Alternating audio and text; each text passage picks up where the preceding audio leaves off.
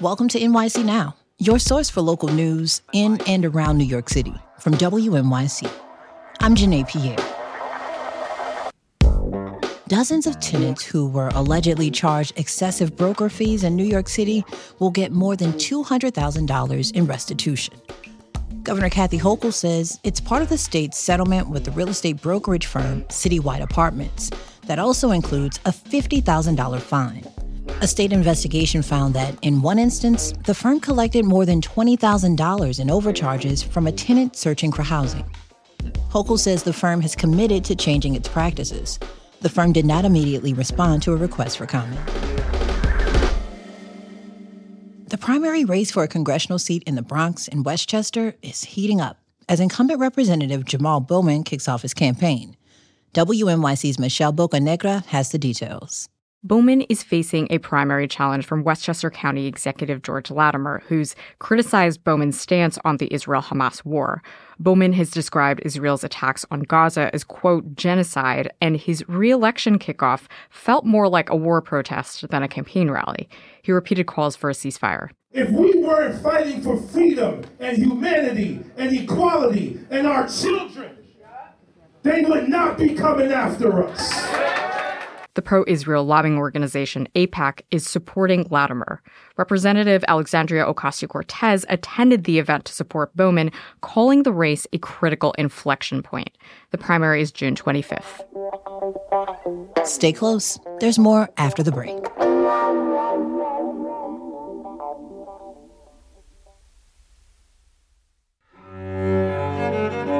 Everybody's got a story about a piece of music. I thought, this is the greatest thing I've ever heard. It's about pure experience, pure connection, pure joy.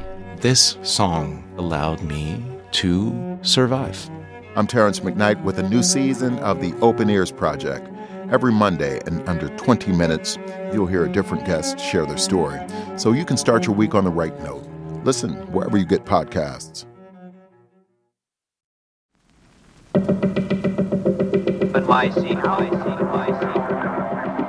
Before the Holocaust, Fritz Grunbaum was a Jewish art collector and cabaret performer known for ridiculing the Nazis. He also raised 2 children after their own father died in World War I. Last week, the Manhattan District Attorney's Office reunited the descendants of those children with 2 pieces of artworks the Nazis stole from Grunbaum while he was in a concentration camp. WNYC's Samantha Max has the story.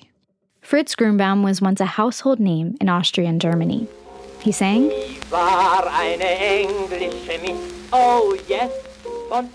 was a comedian.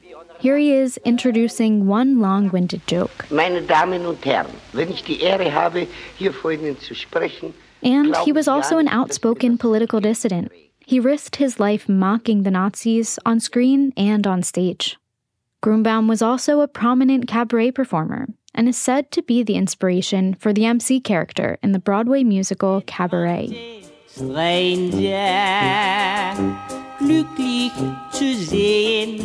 After the Germans invaded in 1938, court records show, Grunbaum tried to flee the Nazi regime, but he couldn't get across the Czechoslovakian border.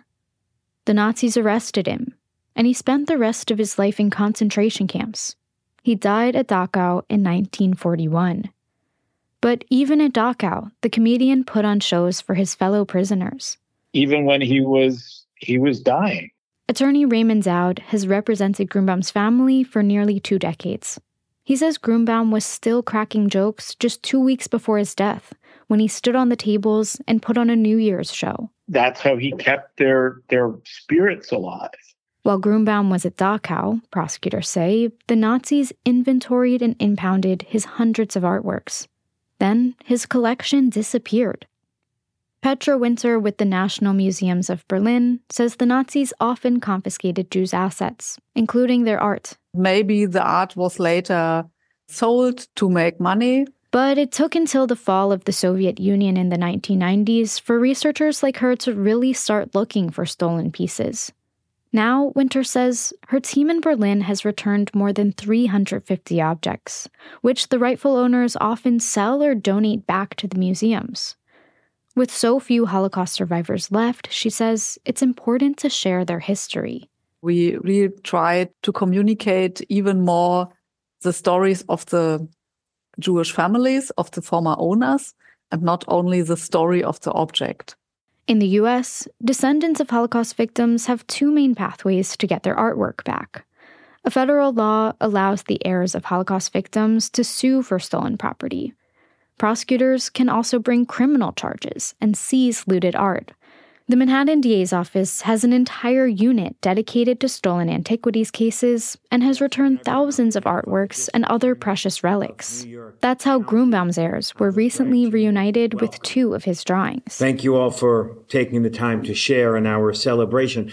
On a recent Friday afternoon, the Manhattan District Attorney's fluorescently lit office transformed into a quasi-art gallery.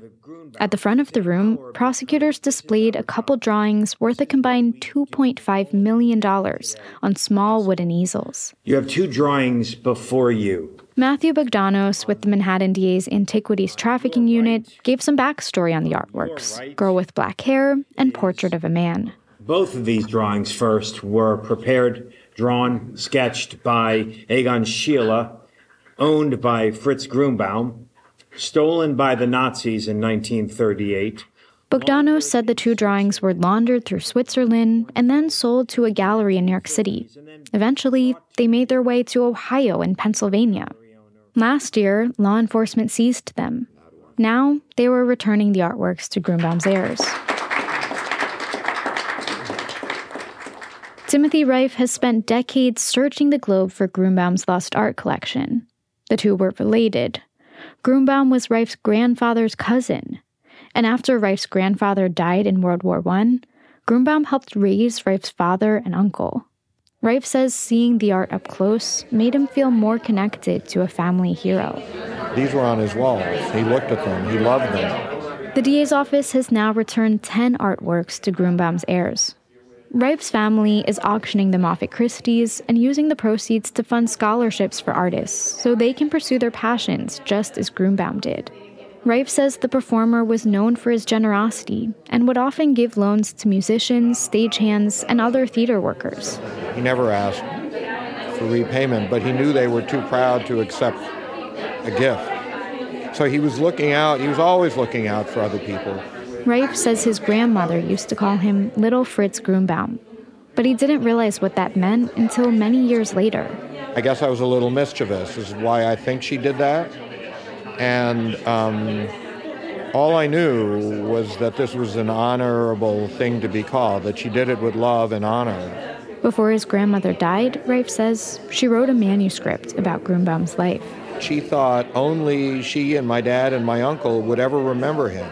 Reif says getting back pieces of Grunbaum's art collection has allowed his legacy to live on. That's WNYC's Samantha Max. Thanks for listening to NYC Now from WNYC. Shout out to our production team. It includes Sean Bowditch, Amber Bruce, Ave Carrillo, Audrey Cooper, Leora Noam Kravitz, Jared Marcel, Jen Munson, and Wayne Schulmeister, with help from all of my colleagues in the WNYC newsroom. Our show art was designed by the people at Buck, and our music was composed by Alexis Cuadrado. I'm Janae Pierre. We'll be back next week.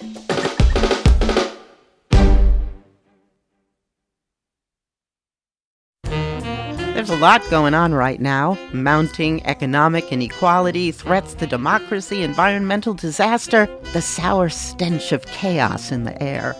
I'm Brooke Gladstone, host of WNYC's On the Media. Want to understand the reasons and the meanings of the narratives that led us here, and maybe how to head them off at the pass? That's On the Media's specialty. Take a listen wherever you get your podcasts.